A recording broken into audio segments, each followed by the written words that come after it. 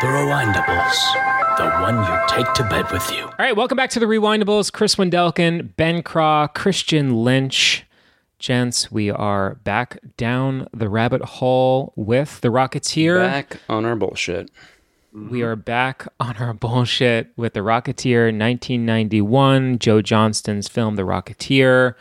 And last we left off, our protagonist, Cliff Secord, and his wingman, Peavy, they just discover this rocket pack. And we see this like magical glint in Cliff's eye. He's sort of discovering the magical powers of this pack. He just became a flying god in his mind. Wait, sorry, did you intro us, Chris? Maybe, sorry if I totally... I did. Oh boy, okay, take two. Let's do it again, though. You gotta slow down, Chris. You gotta slow way down. Did you say your name was Jim or Jen? Well, it's both, actually. Teachers, when we're growing up, they used to always say, hey, you can have this one. He's a real gem. Well, good morning from Calcutta. You gotta slow way down. Foreplay. Women, ain't they perfect? Not always. Yes, they are. They're perfect. Don't matter if they're skinny, fat, blonde, or blue. If a woman is willing to give you her love, Harvey, it's the greatest gift in the world. Makes you tall, makes you smart, makes your teeth shine. Boy, oh boy, women are perfect. My choice for the vice presidency is Senator Dan Quayle of Indiana. If you're ever lonely watching television, your troubles may soon be over. That's because finally there's a TV that talks back to you. Kind of. Interactive TV doesn't really speak, but there is a whole lot more give and take than with your average tube. You have to be willing to rewatch a movie. All right, welcome back to The Rewindables. Chris Wendelkin, Ben Craw, Christian Lynch. The three of us are cousins. Guys, we are talking about... Just us three cousins. All blood three related. Cousins, Yep. Just doing cousin stuff. Cousin magic, we call it. On Zoom, talking about Joe Johnston's 1991 film, The Rocketeer. I think last we talked, guys, we were with Cliff Secord and Peavy. They were in a bean field. They were testing out this jetpack. They tried to stake it into the ground, and it wound up shooting into the sky, and it came crashing back to Earth. Yep. And, it wasn't just the jetpack on a chain. I will say I'm going to issue my first personal correction. Having now watched this scene over and over and over, I was adamant that this statue of Charles Lindbergh was wood. I acknowledge that mistakes were made here. Because the sound effect sounded like wood. But I watched this over and over and over trying to be like, why did I so adamantly? I mean, I'm talking like asterisk, bright red. It's wood. You would double down on the wood. I wrote wood. I was fucking insistent. I was insistent. You are no longer black or brown or yellow or red. You are now green. You are light green or dark green. Do you understand? Sir, yes, sir. But like, that doesn't make sense. When have you ever seen a wood statue beyond a cigar shop and a big bear? Big bear. A big bear. Yeah. So I'm going to issue my first correction that despite the sound being kind of wood-esque, I gotta go with this is a bronze statue. Wow. I know. We're saying bronze, okay. I know. Cousin Christian with a retraction. With a retraction, because a reversal. Not just a retraction, but a full reversal. Peavy and Cliff seem to be carrying this sucker along the field with a level of weight. I could just feel the cold on the bronze. Yeah. It doesn't feel wood to me. And if it was wood, it would have burned up. So I'm gonna go with it's bronze, baby. That's a and bronze you would have seen Lindbergh. there would have been splinters and more of a jagged shard, type shape in the skull. Yeah. So following correct. Chris, where we left off is Peavy and Cliff had fired off a jetpack strapped to a bronze statue of Charles Lindbergh. And Ben will probably take us on an 8-hour detour about Charles Lindbergh's thick thighs, and he probably knows the inside seams of his pants because it's on charleslindbergh.com. That's what Ben's here for, is to tell us all the details. Stay tuned for that bonus episode. 8 to 12 months, yes. Folks. So a bronze statue of Charles Lindbergh has just come crashing into a bean field. Cliff and Peavy have some fanciful ideas about what they're going to do with it. And we cut to our next scene. Be still, my beating heart. You're a sweet little headache. We open on a Victrola record player. It's a beautiful vintage record player. And then a tight close-up shot of a woman's leg. Slow down, Chris, please. Slow down. Please slow down, my God. Forgive me, Father, for I have sinned. That's putting it mildly, 007. You maniac. You are going way past the speed limit. You know why I pulled you over? Depends on how long you were following me. Why don't we just take it from the top? Here goes. I sped. I followed too closely. I ran a stop sign. I almost hit a Chevy. I sped some more. Let's talk about the record that's playing here, because we're taking things real slow and a little ditty by the name of "You're a Sweet Little Headache." Sweet Little Headache, a song written by Leo Robin and Ralph Ranger, I believe. Oh my Lord! Wait, are we sure about this? Yes, I am. This rendition, however, is by Artie Shaw and his orchestra with vocals by Helen Forrest. If that was the name you were looking for there, Christian. It was. Forrest was a big singer back in the day. She sang with all the heavy hitters, Benny Goodman, Artie Shaw, Harry James, among others. And fellas, this song was published in October of 1938, literally the month that this movie is set in. So this was like a hot, brand new jam that had just hit the streets. That Jenny is bumping on that record player. Again, just incredible attention to period details and accuracy.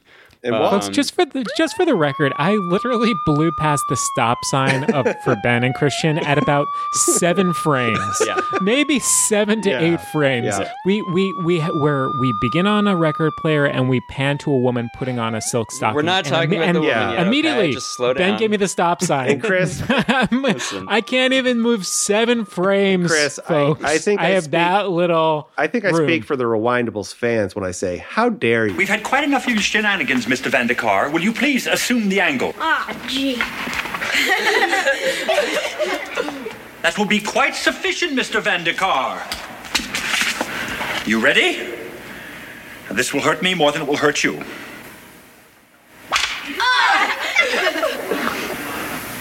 If Ichabod only knew, perhaps he'd award the lad high marks for dramatics.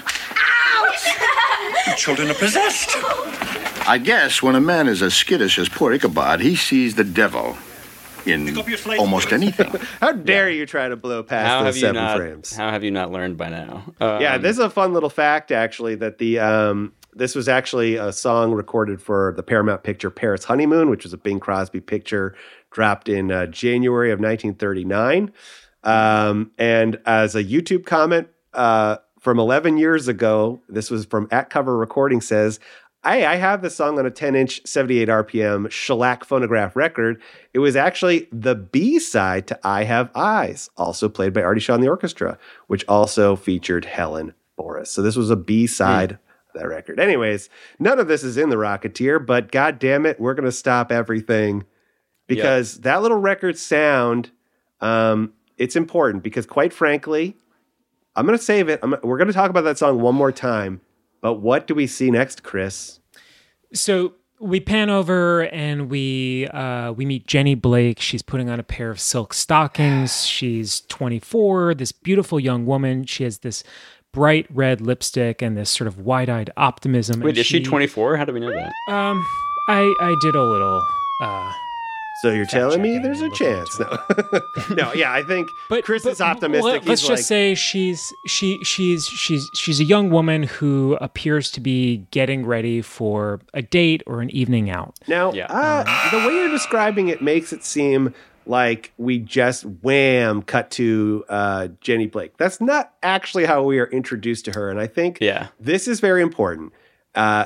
Got to slow down even further. We're going to slow down even more. How Jenny is introduced is the camera starts on the Victrola playing the record, and we zoom out a little bit, and we see a bit of a toe putting on a nylon stocking, and the camera follows this hand as it pulls up nylon stockings, tan like skin-colored nylon stockings, and clips them onto a garter belt, in which it continues to pan up her figure, which is showing this kind of like really Folks, cool... we're just describing the camera movements, okay? Just describing the camera movements. But we're just stating fact here. We're not being creepy, I promise. Why are you boring me? I'm right. No, I promise you, and this is actually going to speak to a larger point. So I'm not just saying this for no reason. It pans up, and we actually finally see that Jenny is wearing this like black and white, kind of very graphic, cool 1920s, like kind of blazer or something.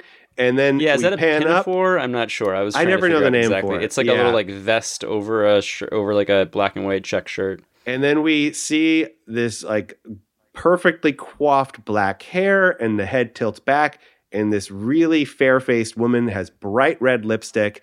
And the reason I'm telling you this is that this is a really iconic entrance for Jenny Blake that really feels authentic to the horniness of Dave Stevens without being gratuitous. Because, and this is where I will only get a little bit into the comic books, in that Jenny Blake is a brand new character to the world of the Rocketeer, because in the comic books, Cliff Secord's girlfriend's name was Betty. And Betty was extremely sexualized. It was based on a pinup model from the 50s named Betty Page, who really got known for her erotic photography. And Dave Stevens based all his drawings on this very voluptuous, very sexually open 1950s pinup girl. And this is a Disney movie. So the Disney execs didn't do any of that. In fact, screenwriter Paul De Matteo recalled that this was partially informed for two reasons: that Disney wanted this to make this film more family friendly, and they also didn't want to pay money to Betty Page, which is the most Disney thing ever. But anyways, I think like... Wait. They didn't want to pay money to... Betty Page for using her likeness or name. And that's classic Disney. Okay, yeah, but like... So they didn't name the character Betty Page? Yep. I mean, that's like the character. It's kind of a stretch. Even if they... So like, in the comic, Betty, Cliff's girlfriend, is in fact a pinup model, a fashion model, but who does like nude photo shoots and stuff too. So it makes enough sense that Disney would have wanted to change that aspect of the character and be like, okay, well, she can't be like a nude model in this children's movie. Right. We can make her into an actress. But I kind of see Chris's point that like you could have still called her just Betty. Like you could call her Betty if you want. You could call her Betty, but Betty Blake. I got to assume that Dave Stevens, who was involved in this picture, was kind of like, this is too much of a deviation from my comic. And they're like, fine, we're going to switch it to a new character's name, and that's Jenny Blake. And I think it can't be like the Betty that I want. Like, it shouldn't be Betty at all. Like, let's just come up with a whole new character. Yeah, so I think, like, anyways, the reason I'm bringing up is this entrance, which is, again, like they made a PG version of this obviously far more risque character that Dave Stevens created, but they kept, like, the idea of this pinup model-esque female protagonist in Jenny Blake without it being gratuitous. And I just think, like, the way it's done is very much PG Dave Stevens. I think it kind of nails that the female form matters to Dave and the Rocketeer, and that Jenny Blake is a real stunner, and that she's, quite frankly, out of Cliff's league. She's out of Cliff's league, ladies and gentlemen. I mean, yeah, your point is a good one, I think, which is like our introduction to the character of Jenny is highly sexualized, and this is a Disney movie for kids. Like it is a bold choice. Yeah. Well, and it's sexual, but it's also, again, like we were saying, wholesome. It's like it's sexualized, but wrapped in like the wrapping paper of wholesomeness. Yeah. Like it's like we barely even see like her bare leg before the stocking is pulled up it and the belt is clipped on. And then of course it like quickly, it doesn't, the camera doesn't linger or like focus on anything. It just quickly pans up to her. Like, it's this sort of thing where like a young boy looking at this or a young girl thinks to him or herself like, wow, that's a pretty girl. And an adult man or adult woman watching this is thinking, wow, that's a hot man. Or that's a hot woman, It's a hot man is what Ben says about any Billy Campbell sequence, which we all agree. Listen, it's got to be said. It's got to be said. But I will say, I did mention I was going to mention that song again because Your Sweet Little Headache, let's just look at the opening lyrics. You're a sweet little headache, but you're lots of fun. I've got a good mind to spank you. Then thank you for all you've done. So wait, those are the lyrics? I've got a good mind to spank you? I've got a good mind to spank you. So these 1930s songs. I did not realize that. And I think like the pairing of that song to this scene speaks to also that like 30s music and 40s music, when you really look at the lyrics of these things, are as gratuitous as like the hardest songs from like the 90s in how openly they were with sexuality. But in the 30s, they had to like couch it This was the Two Live Crew of 1938. Yeah, exactly. And they're basically couching this like very sexual thought in this like sweet little song. Your sweet little headache, but you're lots of fun. I've got a good mind to spank you. Like, that's an absurd lyric. That's the last time you get to sing that. No, a little spank you. We're going to have a custom ringtone, ladies and gentlemen. So, folks, we are 1/4 of the way into this episode. Yeah. And we're off the rails, and that means we're doing it right. But anyways, I think it's important that this character's introduction is still at the heart of Dave Stevens' kind of personality and the character he created. However, I'm going to go on a ledge and say I think Jenny Blake is a better character than Betty from the comic book. I think to just reduce her to just a stunning looker is reductive of Jennifer Connelly and also like this character. I actually think Jenny Blake is a great character, but the introduction, she's an amazing character. But the introduction is very much like playing with this idea that she's a pinup model. It's exactly what you would see at like the boys in the war would have this pinned up in their barracks. Yeah, right? Cheesecake art, they call it. Yeah. Yeah. So I'm just saying, what an intro. I see this intro, this opening shot, and again, like this movie, my God, every single new character, like they just treat everything with like such like reverence and everything gets like a special little like package when it's like presented and introduced for the first time. But I see this opening shot as basically like after they changed Dave Stevens' original vision and character, they were like, sorry to have to do this to you, Dave. It's a Disney film now. Like, they're kind of in control. But you get a little treat.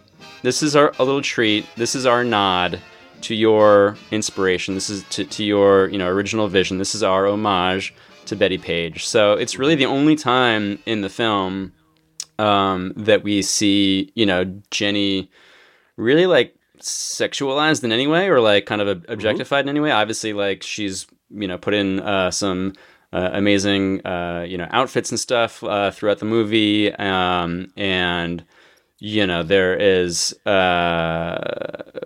basically what I'm saying is like, this is like the one time where there is like a nod to Dave Stevens's original, and like it's like I appreciate that they did that. It's like we're gonna take your thing and we're gonna change it, which is obviously not what you want.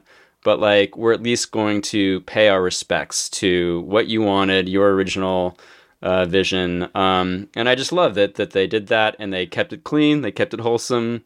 I mean, she's styled. I think this is the big difference, Chris, is that Betty from the comic books is styled after this pinup model, Betty Page. And what did they do? The pivot is very much that they styled Jenny Blake after what I perceived to be Veronica Lake, who is a very famous 1940s actress. I mean, the styling is identical. I mean, if you look at them, I mean, Veronica Lake was a blonde-haired woman, but the styling of these characters, you can tell they were drawing from the other wholesome pinup of that time. But Veronica Lake was a far more wholesome version of that same kind of archetype, I would say. So outside the apartment window of Jenny Blake, we hear a horn. Whose is it? Yours. Jenny asks, who is it? She asks this to her roommate, Irma, who looks out the window, and Irma says, it's yours. and she's sort of annoyed, right? Well, I would argue, is this an apartment? And I actually think that this is some form of dormitory. Yeah, it's like it's an all-girls boarding house or dormitory boarding house. Because later, when we find out who's in the car, it's Cliff Secord, ladies and gentlemen. He walks up to the door, and he is dressed JFK handsome. That's the only way I could write this. I was like, this guy is JFK handsome. Stepped right off of a football field. This is Mr. All-American QB level handsome. It really is like the classic image of like the American male in like the middle of the century. And his hair, Ben, how's it looking? Is it date ready? I would say so. I think he's I think he's got it going on. He's on he's the John Polito scale, where John Polito's a 0 and Billy Campbell's a 10. Listen, I would never call John Polito a 0. Okay, No. different types for different. That's different true. Folks. Wait, sorry, real quick. We kind of have we actually mentioned the fact that Jenny Blake is the actress portraying this character, Jennifer Connelly? Have we? We've not. I don't want to really... go down a massive digression, but we should point out that Jennifer Connelly is playing this character. I don't need to get into a whole history of her career, but I just wanted to make a quick little side note. Just how awesome Jennifer Connelly is, and I'm not gonna objectify her or talk about how she looks, because I like to, when I do this podcast, I like to try to objectify only Billy Campbell. Yes, only Billy Campbell. I'm sorry. Yeah. But no, I like to offer observations and takes that are original and maybe interesting. And I'm sorry, but saying that Jennifer Connelly is hot is like the most obvious, least interesting take in the history of podcasting. Yeah. Suffice to say, she's perfect. She's a. Can I ask you a question? Did you guys? So you both watched and worshipped this movie as kids. Yeah. Did you have an awareness of like who I get the sense, Ben, that like Billy Campbell is someone that you really loved, and you probably like tracked him throughout the rest of his career or something. That wouldn't surprise me if you told me that. Mm-hmm. But I guess what I'm getting at is this. I only came to learn about Jennifer Connelly. The first time I remember seeing Jennifer Connelly on screen was in Requiem for a Dream. Ben! Where the hell you think I've been, huh? Where's the score? Well, we had a little bit of a problem, see? I mean, everything was going good. And then some dumbass junkie... Did what? Some dumbass junkie did what? You mean you fucked it up? What the fuck is wrong with you? You promised me that everything was gonna be okay, remember? I fucked that sleazebag for you, and I put myself through fucking hell for you! There's nothing out there! I don't give a shit! You fucking loser! And when I watched The Rocketeer, in rewatching The Rocketeer with you guys, I was like, oh no kidding, like that's a young Jennifer Connelly. That's like so cool. That's so interesting. Yeah. Wow. For you guys, since this movie was very important to you as kids, did you have an awareness of her and like? Do you know what I'm asking? Yeah, I know. I absolutely did. Entirely because of the 1986 film Labyrinth. And that was an extremely formative film of my youth. One of my all-time favorites, Jim Henson, David Bowie. Give me the child. Sarah, beware. I have been generous up until now, but I can be cruel. Generous? What have you done that's generous? Everything. Everything that you wanted, I have done. You asked that the child be taken. I took him. You cowered before me. I was frightening. I have reordered time. I have turned the world upside down, and I have done it all for you. I am exhausted from living up to your expectations. Isn't that generous? Through dangers untold and hardships unnumbered, I have fought my way here to the castle beyond the Goblin City. For my will is as strong as yours, And my Stop. Wait. Look, Sarah. Look what I'm offering you. Your dreams. And my kingdom is great. I ask for so little. Just let me rule you. And you can have everything that you want. Kingdom is great. Damn. I can never remember that line. Just fear me. Love me. Do as I say, and I will be your slave. My kingdom is great. My kingdom is great.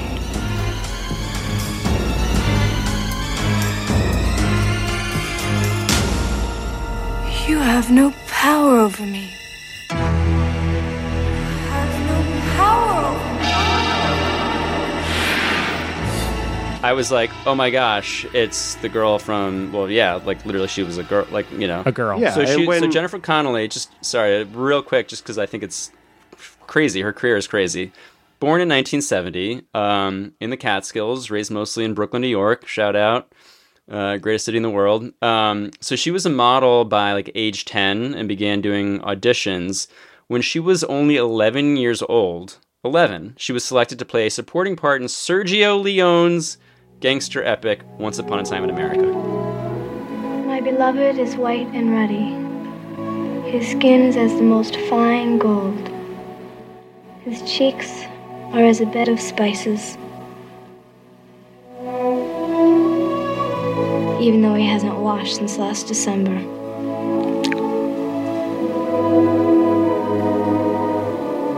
His eyes are as the eyes of doves. His body is as bright ivory. His legs are as pillars of marble. In pants so dirty they stand by themselves.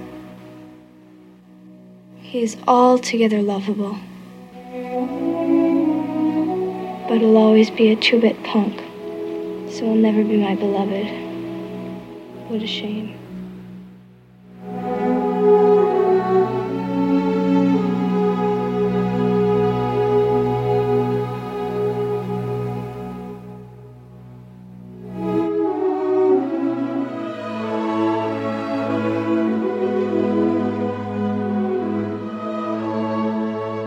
Her very first fucking film role was a 4-hour Sergio Leone, you know, classic.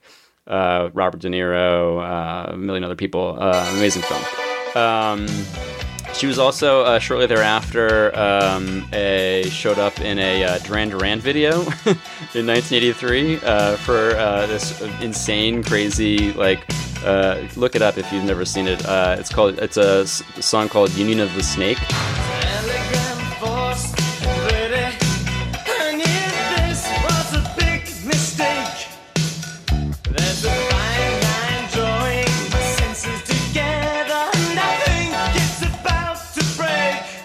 And she's like, it's not even clear, like she's like a background like kid in the video. That's also a deep cut Duran Duran song. I don't even know. Yeah, a very deep cut. I don't even know why they made a video for it, but it was the 80s and they were making videos of everything for that band. But it's an awesome video.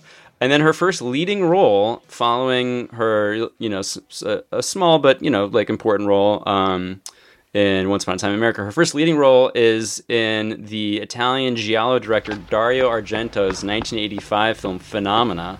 Hey, Jennifer, listen. What? I'm a spider. Look, I'm a and I'm a rope. Speak and you shall be obeyed. No. Look, I'm a spider. No. Stop it! Stop it! I'm a killer spray. Death to an insect. I'm a mosquito. I'm a fly. I'm a mosquito. I'm a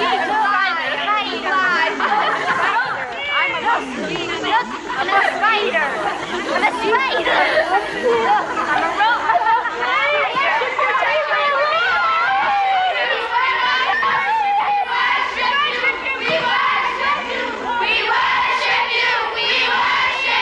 Now that's enough, girls. We worship you. We worship you. We worship you. We worship you. We worship you. We worship you. We worship you. That's wild. That's wild. crazy, that they like found this girl. Again, she was 13, 14 at the time of making that.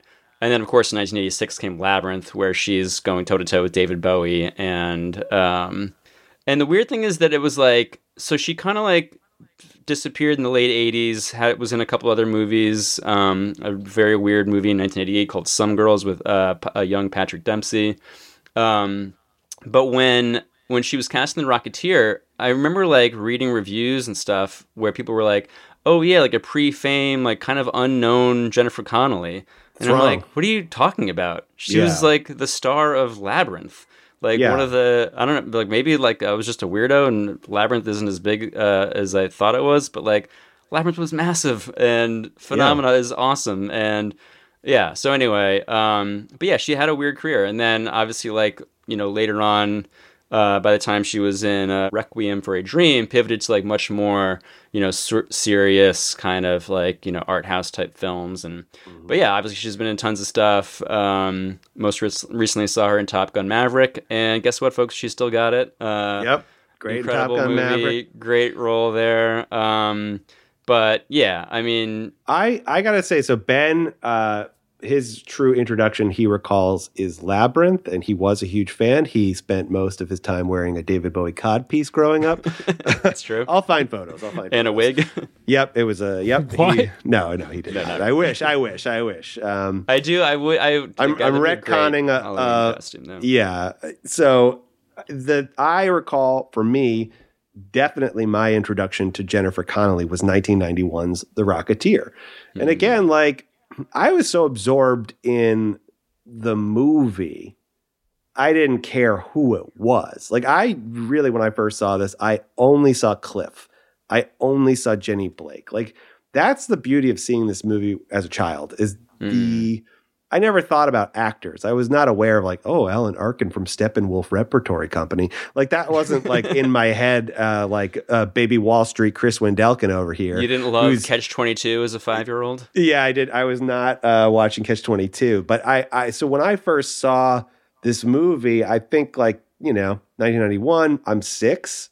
So I'm just kind of like aware of her being beautiful, but I'm also just like, I think again, when you're a kid, you're just like, oh, I guess that's what college is. Or like, I'm like, I was like, I probably thought everyone here was old, honestly, which is so funny. Like, everyone's so young in this movie. But when you're 6, you're like, this is, it's strange. So, but I certainly remember this was my introduction to Jennifer Connelly as a person, but I saw her as Jenny Blake, and I'm a big fan of Jenny Blake. I think it's a cool character.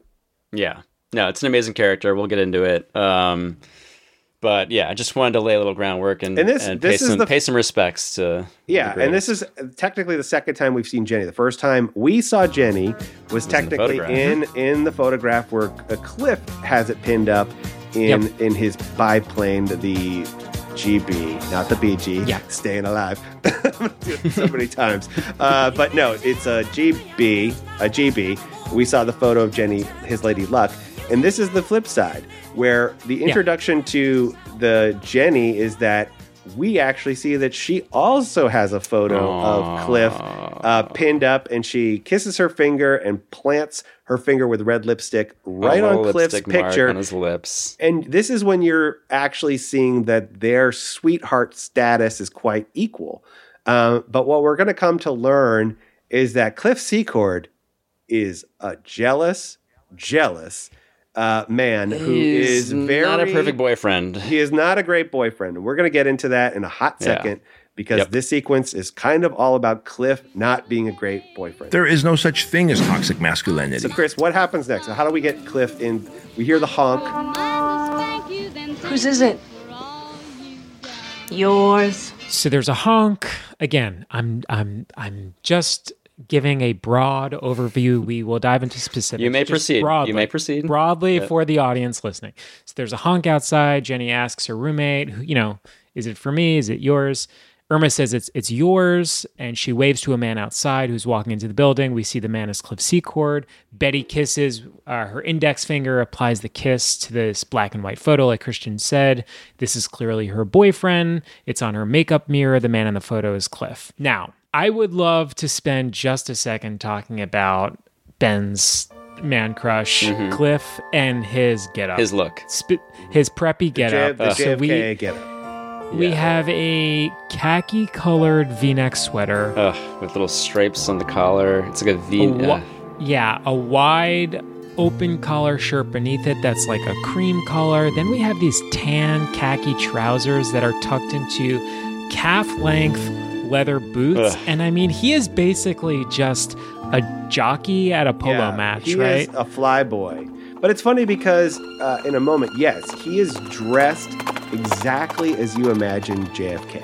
He's dressed like that perfect polo boyfriend.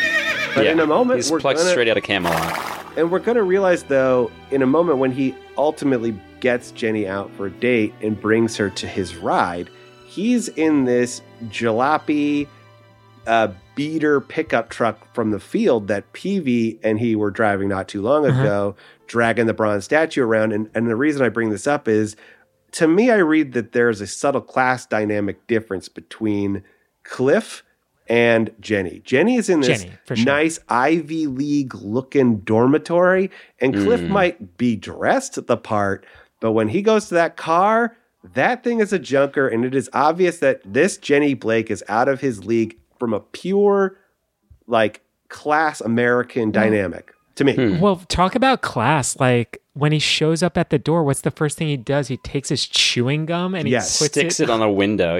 Vile. And ladies and gentlemen, what a little punk. A little punk. Personal history about me. For 2 summers when I was... You were that kid? No. Even worse. Even more strange, Chris. When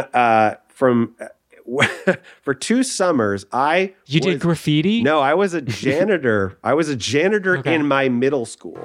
I was in high school, and my mom's like, "You're getting a job," and I, for some reason, became a janitor in my middle school. And by the end of the summer, amazing. Wait, you were a kid janitor? I was a kid janitor. Wait, so you were a boy with a mop and wore coveralls? Yes, and I was working with like 50 to 60-year-old dudes. And smoked 2 packs a day. 100%, and I would take rides with these gentlemen. Anyways, most of my summer was spent... That is amazing. It was ridiculous. Amazing. And if I was a young Wall Street boy, you were a young janitor. I was a young janitor. Is perfect. And I will say that seeing Cliff Secord stick gum on the wall brought back all kinds of triggered memories for me. Oh, boy. Because I spent a majority of my summer, 3 months, in the scorching, humid heat of New England, flipping desks of my peers over because I was only 2 years removed from this middle school. And I'd be flipping, and it was covered in gum.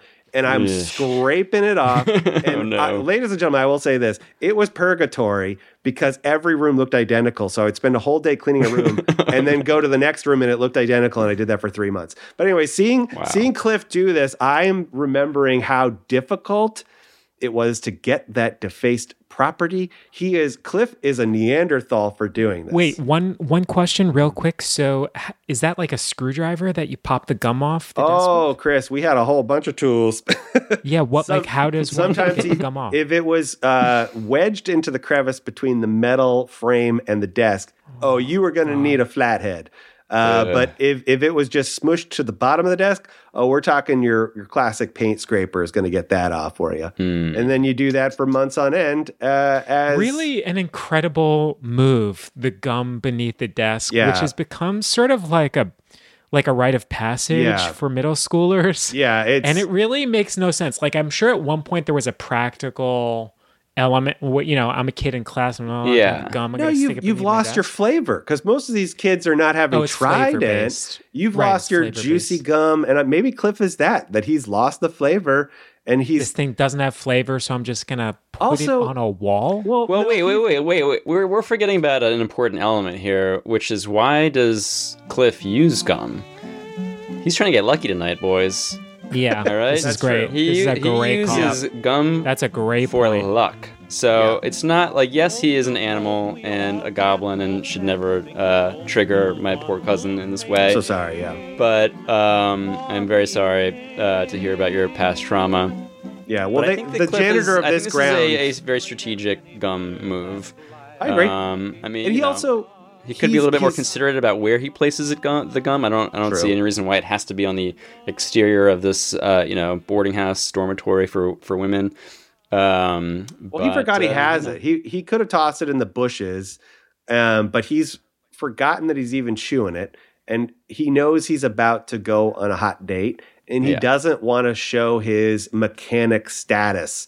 So he's like, I got to dispose of, because he kind of is chewing like a cow. I mean, again, like he is trying to ooze this I am equal to Jenny status with his look. But the gum signifies to me, just like the jalopy car, that he is actually not. He is a country bumpkin who's playing out of his league. And that speaks to Cliff Secord in general, that we're going to learn throughout the film, is that Cliff deep down, despite being all the handsome that you can imagine, internally doesn't feel impressive. He feels less than, and he's always worried about Jenny leaving him. Yeah, seeing through him, seeing he's kind of a fraud. He's kind of like a baby giraffe or something. You know what I mean? He's just like sort of like growing into he's got these long limbs. He's kind of like growing into himself. He's very immature. Yeah, he's stumbling. He's bumbling. He's got great potential, but he's figuring himself out. Speaking of immature, can we talk about the fact that right before we see him deposit that gum on the window, he passes by a housemate of Jenny's, like walking out of the building, and he gives her like a real long kind of look back over his shoulder, like what's this little hot little number here? Meanwhile, he's about to go on a date with the most beautiful woman in the history of the world, and he's like, I just want to check out. He's extremely immature, you can't have enough. Juvenile. Now, to be fair, this man is also, we have to recall, has just survived a massive plane crash and is probably still throttling high. Coping, and has found a jetpack. This guy is like feeling like a god. I think deep down, like he knows he's insecure, but he's like, I'm pretty cool right now. He's feeling himself. Yeah, it all sort of makes sense, right? Like the only person that could really risk his life like that up in the tiny little plane and also like convince himself that he should be flying with a jetpack is someone like this who just runs on pure id and pure testosterone and just is like, I'm just running on pure masculinity and energy and pure masculinity meets its match in Miss Pie, the head mistress, head chaperone of this preparatory dormitory, whatever it is. So I think it's a boarding house. It's a boarding house, right? And she is the interchangeable terms. Yeah. She is the head chaperone of the dorm, and she lays down the law by saying, "You know my rules. No gentlemen after 6 p.m." Evening, Miss Pie. You know my rules. No gentleman after 6 p.m. Well, I'm no gentleman. You can say that again. To which Cliff gives a great 1940s-esque banter. He goes, I'm no gentleman. I'm not a gentleman. And Miss Pie rolls her eyes. You could say that again. At which point, Jenny does enter the frame. But I love that exchange between Cliff and Miss Pie says a lot about. It's very he's sweet, a little bit. yes. He's like a little Eddie Haskell, though. He's like, again, he's a bad little boy. He's a bad. This is a film filled with bad little boys doing bad little boy things, and this is Cliff's version of it. And Mrs. Pie is real, like, grandma energy. Oh, yeah, right? big like, time. She's, like, real principal of the elementary school. I'm your grandma, and don't you cross me kind of energy, right? Yeah, very protective, but sweet. Like, she knows that Cliff, deep down, is a good little boy, even if he plays like a little rascal sometimes. So, I think their dynamic is a positive, wholesome one. And Miss Pie knows his lucky intentions because when Jenny sweetly says, "Good night, Miss Pie," Miss Pie says, "Have a good time, dear," very sweetly to Jenny, and then pointedly to both of them, but more to Cliff. Evening, Miss Pie. You know my rules. No gentleman after 6 p.m. Well, I'm no gentleman. You can say that again. Hello. Hi. Good night, Mrs. Pye. Have a good time, dear. If he tries anything, deck him. And don't forget the curfew. I lock up at 11 sharp. Yes, Warden. If he tries anything, deck him. I love Deck that him. line. And it says, it's kind of nice that I know everything about Miss Pye from her short sequence. She's a protective mother hen. And then Cliff calls her a warden, Yes. which I also love.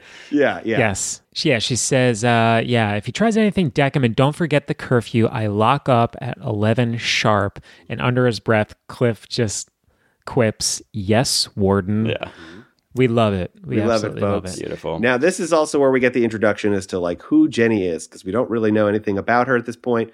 And we learn that she's an actress. Yeah, so can we also just talk about her look for a second? Because we finally see a wider shot here. So let's just... let's Ben, talk I just a need you sec to look about away her from Billy wardrobe. Campbell's Yeah, I'm gonna- hair. Look away Let's from stick Billy. to the costume. Yeah, okay. Let's just stick to the costume. It's a slick getup. She looks great. Her blouse is like you were saying before, Ben, there's like a white top, but beneath it, there's this like black and white checkered sleeves. Yeah, I can't tell if it's two actual articles of clothing or if it's like a shirt that's kind of combined with like a vest front with like these kind of black and white check sleeves. And there's this like zip up portion of the blouse that's open a bit around the chest and the neck. And then she has this red purse, which really matches her beautiful red lipstick. Mm-hmm. So it's just like very coordinated and like considered. And it is. I mean, Billy Campbell is equally... The costuming here is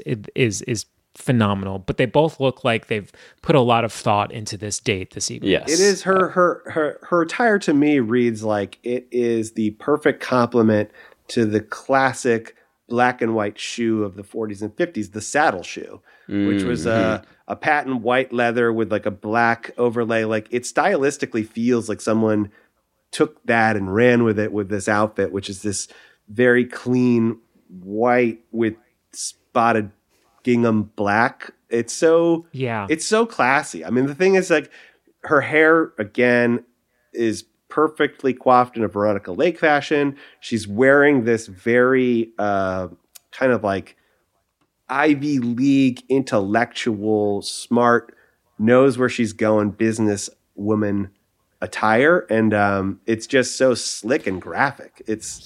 We can also state the obvious thing, which is like they look beautiful and they're beautiful people, but also people just don't dress up like this for dates anymore. And it's just like a nice reminder that like, you know, going out on a Friday night used to be an event in a way that it's just changed nowadays. I mean, not to sound too boomery, but like they're aesthetically beautiful people. Yeah, right.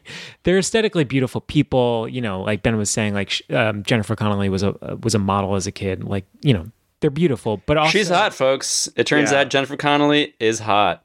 Yes, you heard it here. You heard it here first. The both of them are hot, but also they really put a lot of effort into looking nice, which is nice. I mean, it's cool. we appreciate it. When I take my wife to the movies wearing nothing but Ugg boots and camouflage cargo pants to go see the latest Ant-Man movie, I know I could be doing better. And this is a real reminder of what could be if I just I took my I'm with stupid tank top off and treated myself and my partner with the respect she deserves. I've done 7 tour lectures so far, and almost everybody dresses up, which I think is really cool. Really? Young men in particular come to the lecture tour dressed up in suits, 3-piece suits. Or the couples come and they're dressed up like they're coming to a wedding.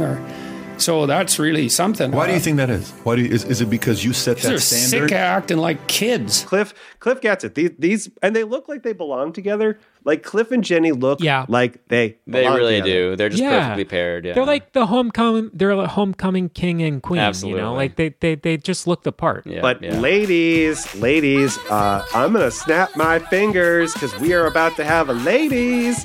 Red flags here, folks, on Cliff. We are having some red Oh, lags. Yeah, this man's about to get canceled. Prepare yourself. Because the immediate interaction between Cliff and Jenny is like, God, he is a bad boyfriend. Yeah. Because Hey, and let's call it like it is. Maybe she's got a thing for bad boys. Yeah, well, I can't say I blame her. What as Gabbo would say, I'm a bad little boy. Let's track it throughout the course of the movie. I think it's fair to say she might have a thing for bad boys. She might have a thing for bad boys, but this is beyond bad boy. She's got some problematic faves, you could say. This is a bad boyfriend, because what happens is she excitedly says to Cliff, Cliff, guess what? I think I got the part. That's great. For a moment, says the right thing. He goes, that's great. So far, so good, Cliff. So far, just Cliff, don't fuck it up. There is no such thing as toxic masculinity. Just stick the landing. You're on a date with the most beautiful woman in history. Please, all you have to we love a supportive male partner. All you have to do is be nice. You're either masculine or you're toxic. You thought the plane smashing into Wilmer's car with the wheel flying off and smashing into a gas truck was a bad landing. Wait till you hear this, folks. Ladies, red flags. He goes, that's great. And Jenny says, I won't know for sure until tomorrow, but the director said that he liked my reading the Cliff, best. guess what? I think I got the part. That's great. I won't know for sure till tomorrow, but the director said that he liked my reading the best. Oh, you mean you have lines this time? Just one. But it's to Neville Sinclair. Okay. Cliff says something that is so passive-aggressive. Don't do it, Cliff. Don't do it. He goes, oh, you mean you have lines this time? And immediately, ladies, zoom in. Fellas, ladies, look at Jenny's look. She gives a look that is clear, like frustrated. How dare you belittle me? But it's 1940, so she doesn't make us think about it. Nope. But just in her because she's look, a loving, perfect woman. Yes. And she is obviously hurt by it. And Jennifer Connelly plays that line beautifully because she doesn't just accept it. You can tell she winces a little bit knowing that Cliff just said something kind of mean to her. And she goes, just one, but it's to Neville Sinclair. And then Cliff, yet again, meanwhile, the wheels have split off and he's sliding towards the gas truck of life. He goes, okay, which is so flippantly dismissive. He goes, let's hear it in that very flippant way. And what line does he say, Ben? Or what does Jenny say? Oh, my prince, would that you drink of my lips as deeply. And then he kisses you. No, he's too busy killing someone. And then he kisses you. And what is Jenny? With a look of disgust on his face. Yeah, disgust, like horror, like how dare, like ugh, gross. And then she does the opposite and equal reaction where she kind of stares off fancifully, like thinking of that idea fondly. And then she says, no, he's too busy killing someone. And that's, to me, the point of this sequence is to show Cliff for who he is, which is a petty, jealous, insecure man who happens to be in the body of JFK. Yeah, like I'm thinking to myself, like, Cliff, you don't need to neg this woman. You are one of the hottest men of all time. Like, you can just be nice and this will go great. Like, all you need to do is be a gentleman, be kind, and you don't need your lucky gum. You got this in the bag, buddy. Let me tell you. But nope, he is too busy wiping oil off his face as the plane smashing. He's ruining his own chances. And what I think is so telling about this interaction is that he's clearly oblivious. Like, he knows that he's got a photo of Jenny in his cockpit, but it's clear to me from this sequence that he has no idea that she has a photo upstairs of him and cares as deeply about him as he does about her. He's worried that Neville Sinclair is going to steal his girl and that she's going to run the second a better opportunity comes. Yeah. Yeah, that's a great point. Yeah, it doesn't seem like he has any real awareness because he's completely self-involved and self-absorbed and self-obsessed and really is constantly just thinking about, what his, what's going on in his own life, what's his deal, and wouldn't even think to put himself in Jenny's shoes and consider for a moment, how she might feel about him. He's just, I don't know. It's a very confusing dynamic because, as we're going to see, he does obviously care about her a lot, but yeah, he's again. I think he's just very immature, and kind of a shithead, and but that's why there's character arcs. And Chris, what does she want to know about Cliff? What does she want to know? She asks Cliff about his maiden voyage. Like a with good the plane. girlfriend, she then says, "So tell me about your day." Like, yeah, what about the maiden voyage? Oh, my prince, would that you drink of my lips as deeply. And then he kisses you.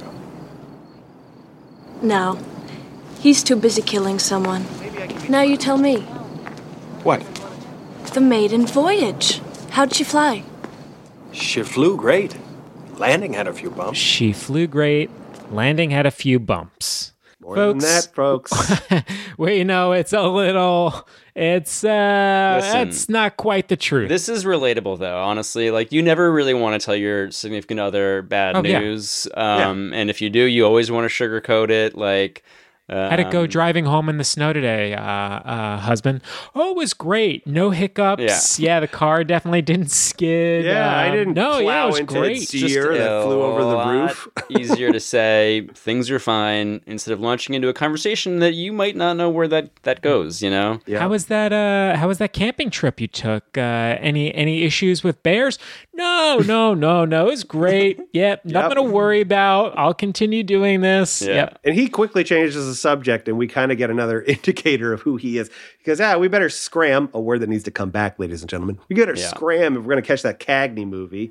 And at this point, she kind of says, proffers that it's her turn to pick, and she wants to go to a Neville Sinclair movie. Hey, we better scram if we're going to catch this Cagney movie. It's my turn to pick. Uh-oh. There's a new Neville Sinclair movie. Oh, Jen, you know Cagney's better. I mean, come on, you won't catch Cagney lounging around his penthouse in his underwear or walking poodles in the park or doing any of that. Or getting shot down behind enemy lines. What are you talking about? The movie, Wings of Honor.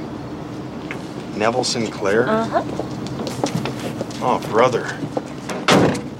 This I gotta see. We go back to Petty Cliff, who's like, ugh, Jen, you know Cagney is better. You know you won't catch Cagney lounging around in his penthouse in his underwear or walking around with poodles in the park or any of that. And then Jenny says, or getting shot behind enemy lines. And I just want to say, Christian, she does mention the movie by name, which is Wings of Honor. Wings of Honor, which we've already seen on screen, the giant billboard in the beginning of the movie. Yeah, so this is the movie that Ben pointed out multiple episodes ago at this point. The billboard with the plane on it that Cliff zips by when he's flying. Also, Wings real of quick Honor before is we out in theaters in 1938. Also, just real quick before we skirt by it completely, Cagney, of course, is a reference to one of the megastars of the 30s, 40s, and 50s, James Cagney, who in fact did have he was in 2 movies that came out in 1938. The more famous of which is the gangster classic Angels with Dirty Faces, but that film didn't come out until around late November 1938, and we're now in October in the movie. So Cliff and Jenny are most likely discussing whether to see Boy Meets Girl, a screwball comedy starring Cagney that came out in August of 1938. So also, for anyone paying attention, James Cagney's film Angels with Dirty Faces should not be confused with the made-up Home Alone movie Angels with Filthy Souls, which is the movie that Kevin McAllister plays when Keep he's the trying change, to... you filthy animal. Yeah. A movie that is not real, and I think I only learned that 3 years ago, that's not a real movie. Wait, you're telling me that's not real? That's not a real movie. It's made up entirely for the film. Wow. Yeah. They shot that scene just for Home Alone. Home Alone, yeah. Made it look like an old film. Who is it? It's me, Snakes. I got the stuff. Leave it on the doorstep and get the hell out of here. All right, Johnny. But what about my money? What money? AC said you had some dough for me. That a fact. How much do I owe you? AC said 10%. Too bad AC ain't in charge no more. What do you mean? He's upstairs taking a bath. He'll call you when he gets out. Hey, I tell you what I'm going to give you, snakes. I'm going to give you to the count of 10 to get your ugly, yellow, no-good keister off my property before I pump your guts full of lead. All right, Johnny, I'm sorry. I'm going. 1, 2, 10.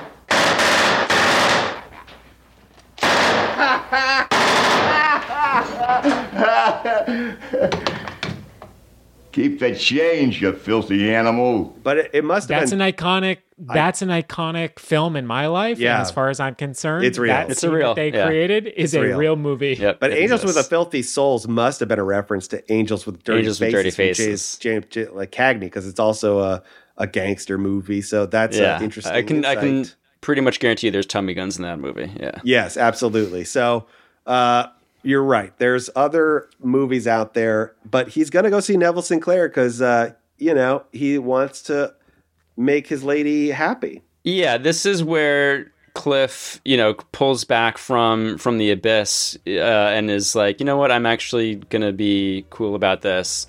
And instead of throwing a big fit, a big tantrum, like a big baby that he is, he says, Neville Sinclair, this I gotta see. Yeah. And actually,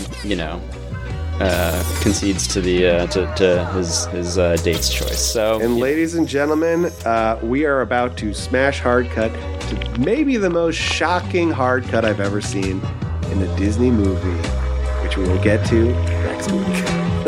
I can already tell. We're going to talk about this in the next episode. Because, this is going to be oh boy, ladies and gentlemen. Only can of worms. Yep. Mile point.